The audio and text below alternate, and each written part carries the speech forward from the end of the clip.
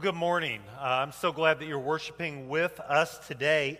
And I want to invite you to grab your Bible. And if you don't have a Bible, grab your Pew Bible and turn to Psalm 103. Psalm 103. We live in the day and the age of what is called first world problems. Have you ever heard of first world problems? Here's a first world problem.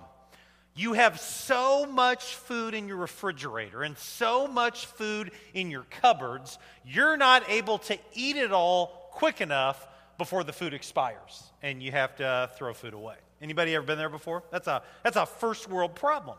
Because today, on the face of this earth, there are Christians and non-Christians for that matter that have arisen, and they're not sure if they're going to have enough food for one meal today, much less 3 meals. That's a first world problem. Another first world problem that I am guilty of is you open up your closet and there are so many clothes in your closet that if you picked a different shirt or a different pair of slacks or a different sweater for every day of the month, you would still have an overabundance of clothes. And that's a first world problem. Another first world problem, if you're technologically savvy, is that you have recorded so many shows on your DVR, you will never have enough time to watch all the shows that are waiting to be viewed. I have like all Cub victories from the playoffs this year on my DVR. There will not be enough time in the winter, although I will try, to watch all. That's a first world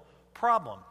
And we chuckle at first world problems. I've got to get out of my warm bed to plug in my iPhone because my iPhone cord won't reach all the way to the bed. That's a first world problem. But here's the deal. First world problems really are a problem because they lead to the issue of ingratitude, not being grateful.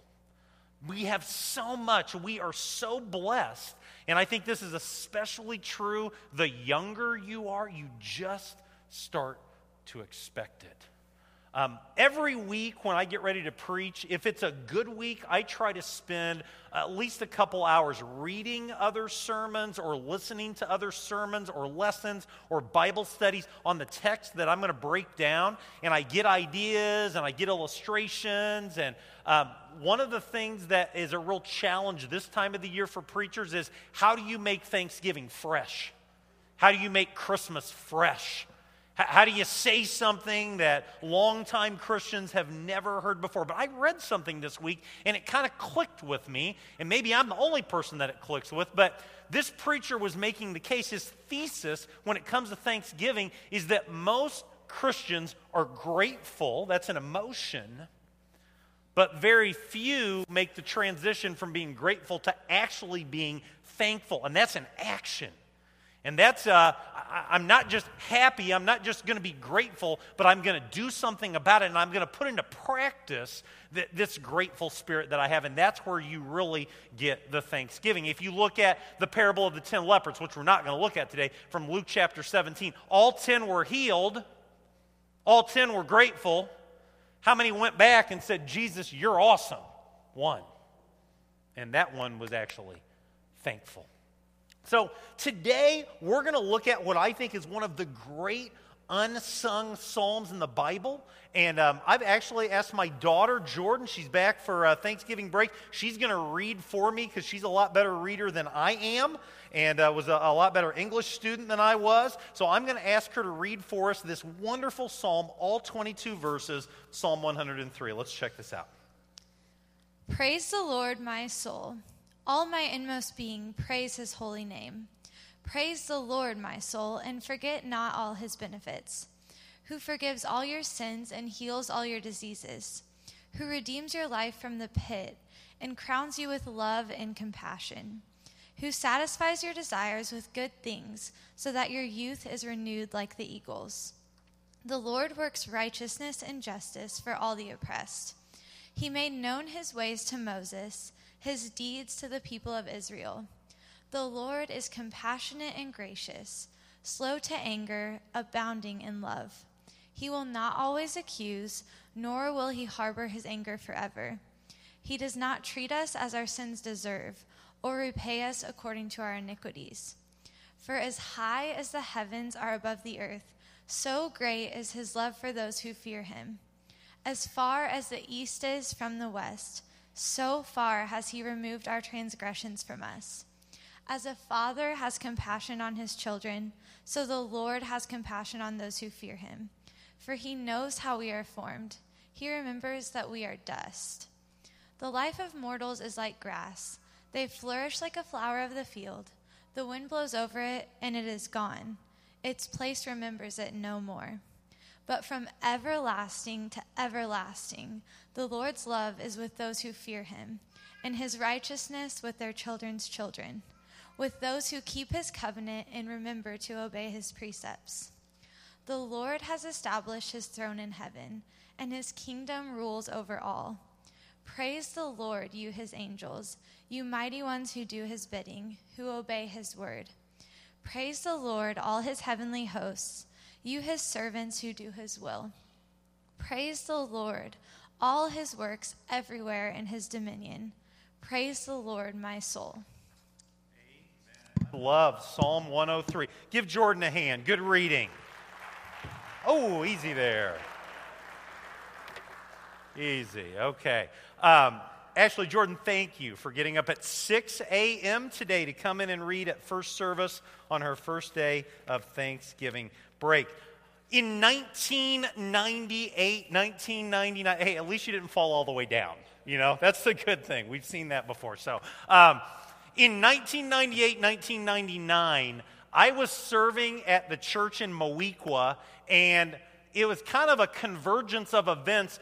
3 different opportunities kind of presented themselves, really all within just a couple months. One was an opportunity to relocate to New England to work with new churches out there. The other was to move to Colorado, an awesome state, to work with new churches there. And one was to transition to my alma mater, Lincoln Christian College and Seminary, and to do some teaching and work in the admissions office. And so I started looking at all these different opportunities, and, you know, they would say, well, here's what the salary is going to be. And, you know, it was okay. It was decent. But when I sat down with Lynn Laughlin and some of the folks at Lincoln Christian College and Seminary, there was a word that jumped out at me that I had never considered before in my life. I was young at that time, 29. I'd been at one church full-time my whole career, and they started talking about the benefit package. And I remember my eyes kind of perked up a little bit. I said, benefit package? What do you mean? And they said, well, we're going to pay you this salary right here, but we're going to give your family, this is back in the day when health insurance was actually affordable and the whole family was on it. We're going to give your whole family health insurance, which was awesome, because Marla was pregnant with Peyton, going to be a stay-at-home mom for a while, and we're going to put 8% of your salary into a retirement fund, and you're going to get so many weeks of vacation and so many personal days. And that term, benefit package, I resonated around it. I'd never thought that a lowly preacher would be able to have a benefit package. And when they presented it like that, I started realizing, you know, the salary tells one part of the story, but when you start talking about the benefits, wow, that's really something. I think as Christians, we struggle with ingratitude. We struggle with not being thankful because we don't consider the benefit package from the Lord.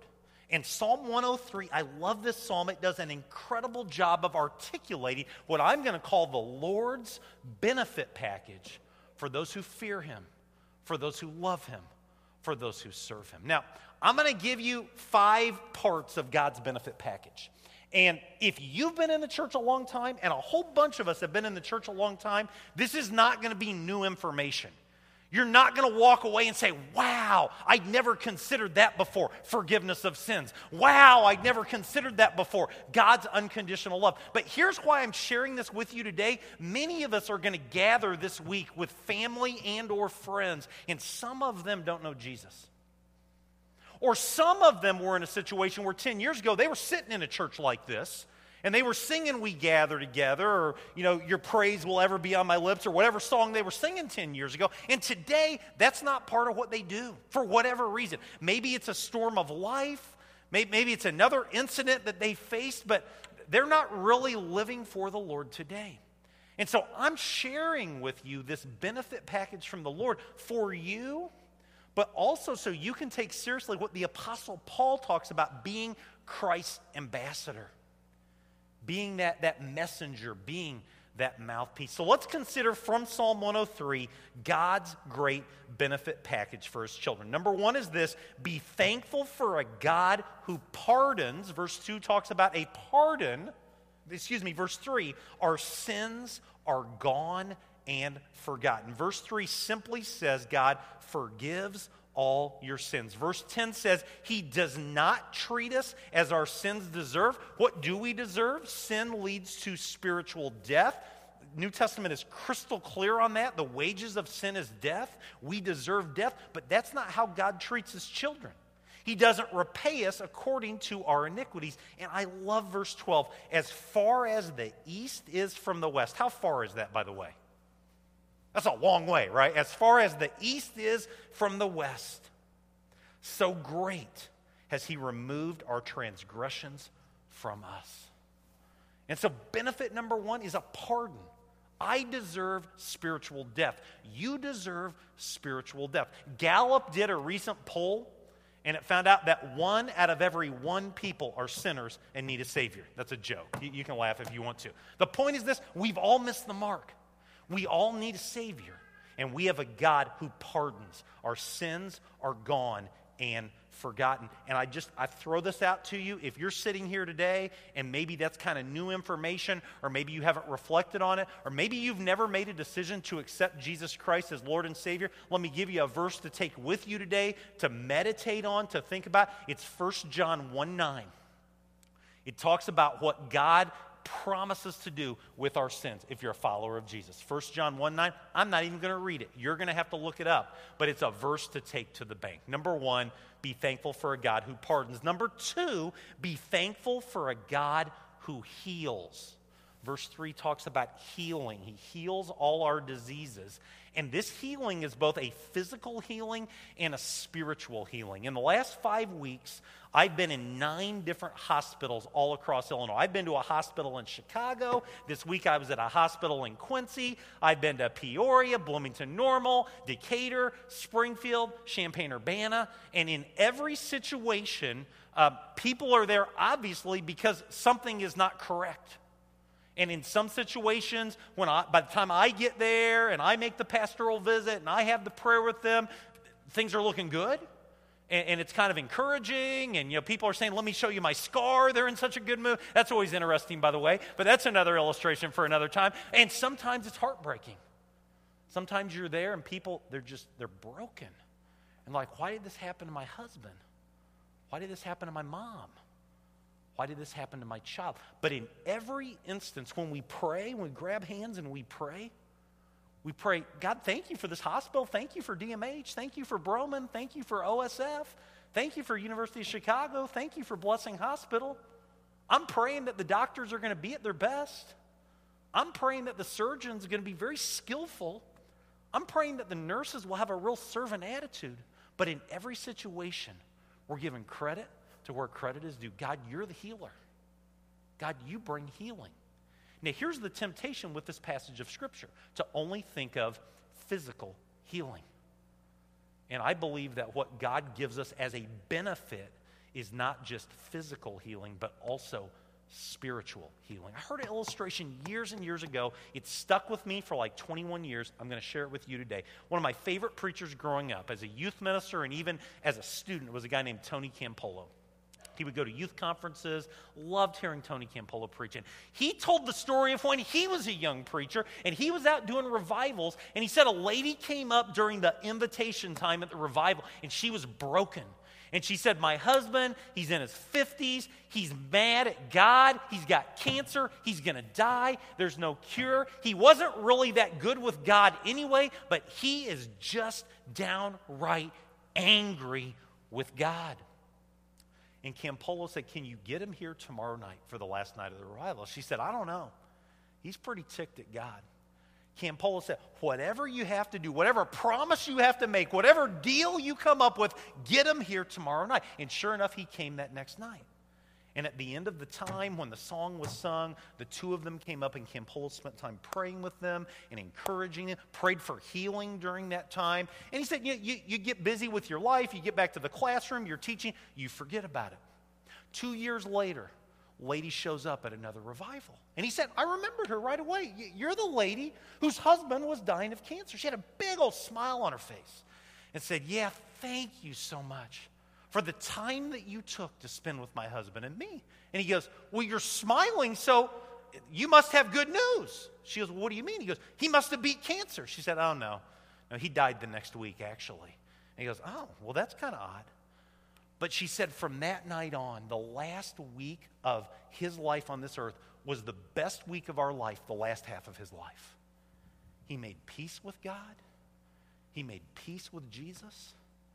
And he died a happy, satisfied man. And then she said something that stuck with him, that sticks with me. He wasn't cured, but he was healed.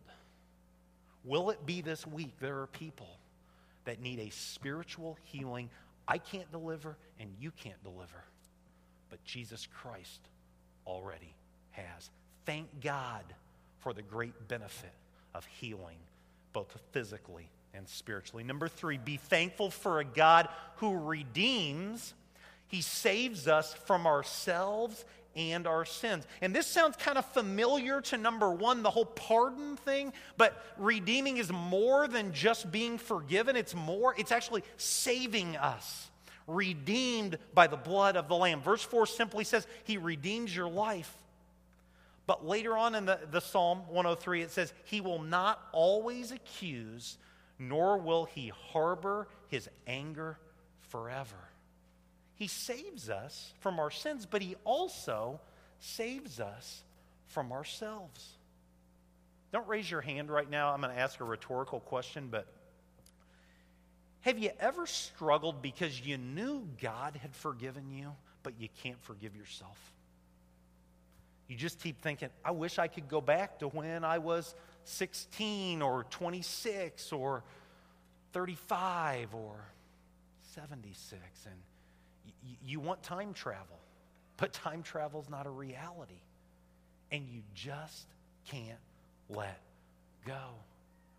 Psalm 103, one of the great benefits from God the Father is that not only does he pardon us, he redeems us. He saves us from our sins. He saves us from ourselves. Have you ever wanted something so bad you could taste it, and you prayed fervently for it, and God answered your prayer, but the answer was no, and you weren't real happy about it, and you're like, God, what are you doing? And then you look back like a year later, or 5 years later, or 10 years later, and you're like, God, I am so glad that you didn't answer that prayer like I wanted it answered. I've been there many times in my life. I was ticked in the moment, and I was praising him 5 years later. Thank you, God, for saving me from myself. Be thankful for a God who redeems. Number 4, be thankful for a God who crowns. Verse 4 talks about how we are crowned with love and compassion. How does God crown us? With unconditional love and with uncontrollable compassion. Psalm 103 talks about how the Lord is compassionate and gracious, slow to anger, abounding in love. As high as the heavens are above the earth, so great is his love for those who fear him. And in verse 17, I've never connected with verse 17 before this week. From everlasting to everlasting, the Lord's love is with those who fear him. Unconditional love, it's a great Christian concept, and it's really hard for us to wrap our brains around it. I said in first service, I think many Christians actually have a hard time practicing unconditional love. And really, we have to look to Jesus. We have to look at how God made Jesus, him who had no sin, to be sin for us, so that in him we might become the righteousness of God. How in Romans 5:8, the Apostle Paul talks about while we were still sinners, Christ died for us. And so praise God that you have a God the Father, Jesus the Son, who not just talks about, doesn't just preach unconditional love, practices unconditional love with action. And then finally, benefit number 5, be thankful for a God who satisfies, finding enough in the Lord. And this might be the most important takeaway for some of us, especially those of us who have been around Jesus a long time, is wrestling with what the Apostle Paul wrestled with, embracing godly contentment. I got to be honest, I'm not content. I'm not. Think of it like this. Let's say you're a baseball fan, and you've waited for 108 years for your team to win the World Series. You don't want any more victories, right? You're done, right? Heck no, right? We want to win next year, right? We're always wanting more. And that's okay when it comes to baseball. But spiritually speaking, in the world in which we live, I think one of the real challenges that I face and that we face is being thankful with what we have, the blessings that are in front of us.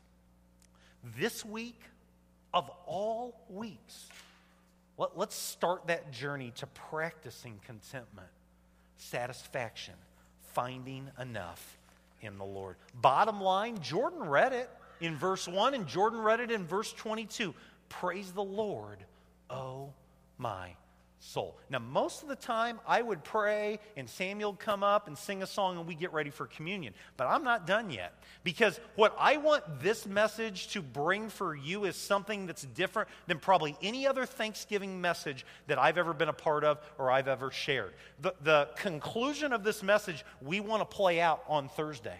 And so if you have a bulletin, grab the goldenrod piece of paper in your bulletin right here. Check this out right here. And in moving from grateful, which is an emotion, to thanksgiving, which is an action, it's an activity, we want to challenge you, the families of FCC, the people of FCC, to truly practice Thanksgiving on Thanksgiving. Paul put it like this to the church at Thessalonica: rejoice always, pray continually, give thanks in all circumstances. This is God's will for you in Christ Jesus. Let's watch this short video here. Happy Thanksgiving, everyone.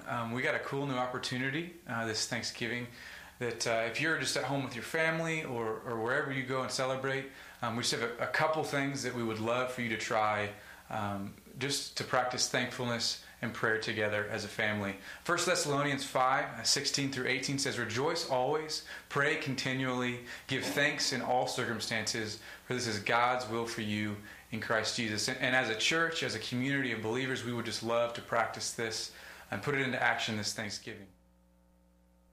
Thursday, you're watching the Cowboy game or the Illini basketball game or the Lions or the parade or whatever it is. What we want you to do is we want you to take some time as a family to actually practice Thanksgiving as a family. And we're talking about 3 movements. Samuel has put together a video that documents all of this. And if you want a reminder on how to get the video, and I don't know technology too well, but read the screen, you enter that number, you text that message, and you're going to get a reminder. And we actually have put together a video that's going to walk you through the 3 movements. And I know that some of you, you're looking at me right now like I've got 3 noses. I really only have 1 nose, and this really will be a blessing for you if you give it a chance. But here's the 3 challenges, the 3 movements. We want you to start by taking a few minutes with your family and friends to share God's example, to share examples of God's faithfulness in your lives over the course of this year.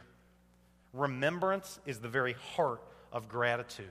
And that may be like 2 minutes, that may be 20 minutes, depending on what's been going on in your world and the world of your family. It may take a while. That's fine. There's no time limits on this. Second movement, take a few minutes with those around you to go around and share specific examples of reasons why you're thankful for each individual person. Bless them. Be a blessing. For instance, my mom, Dorothy, is here. And one of the things that I'm going to say on Thursday, that I'll say right now, is that she makes the absolute best sausage cornbread dressing in the history of dressing. I mean, there's none better than that. If I could, I'd eat it every day. I'd weigh 300 pounds. That's another story for another time. But I love that so much. So I'm going to pour that blessing out upon her. Keep on making the cornbread sausage dressing. But don't just be satisfied with the surface stuff. Take time to really pour blessing into the people that you love. And then movement number 3, we want to pray.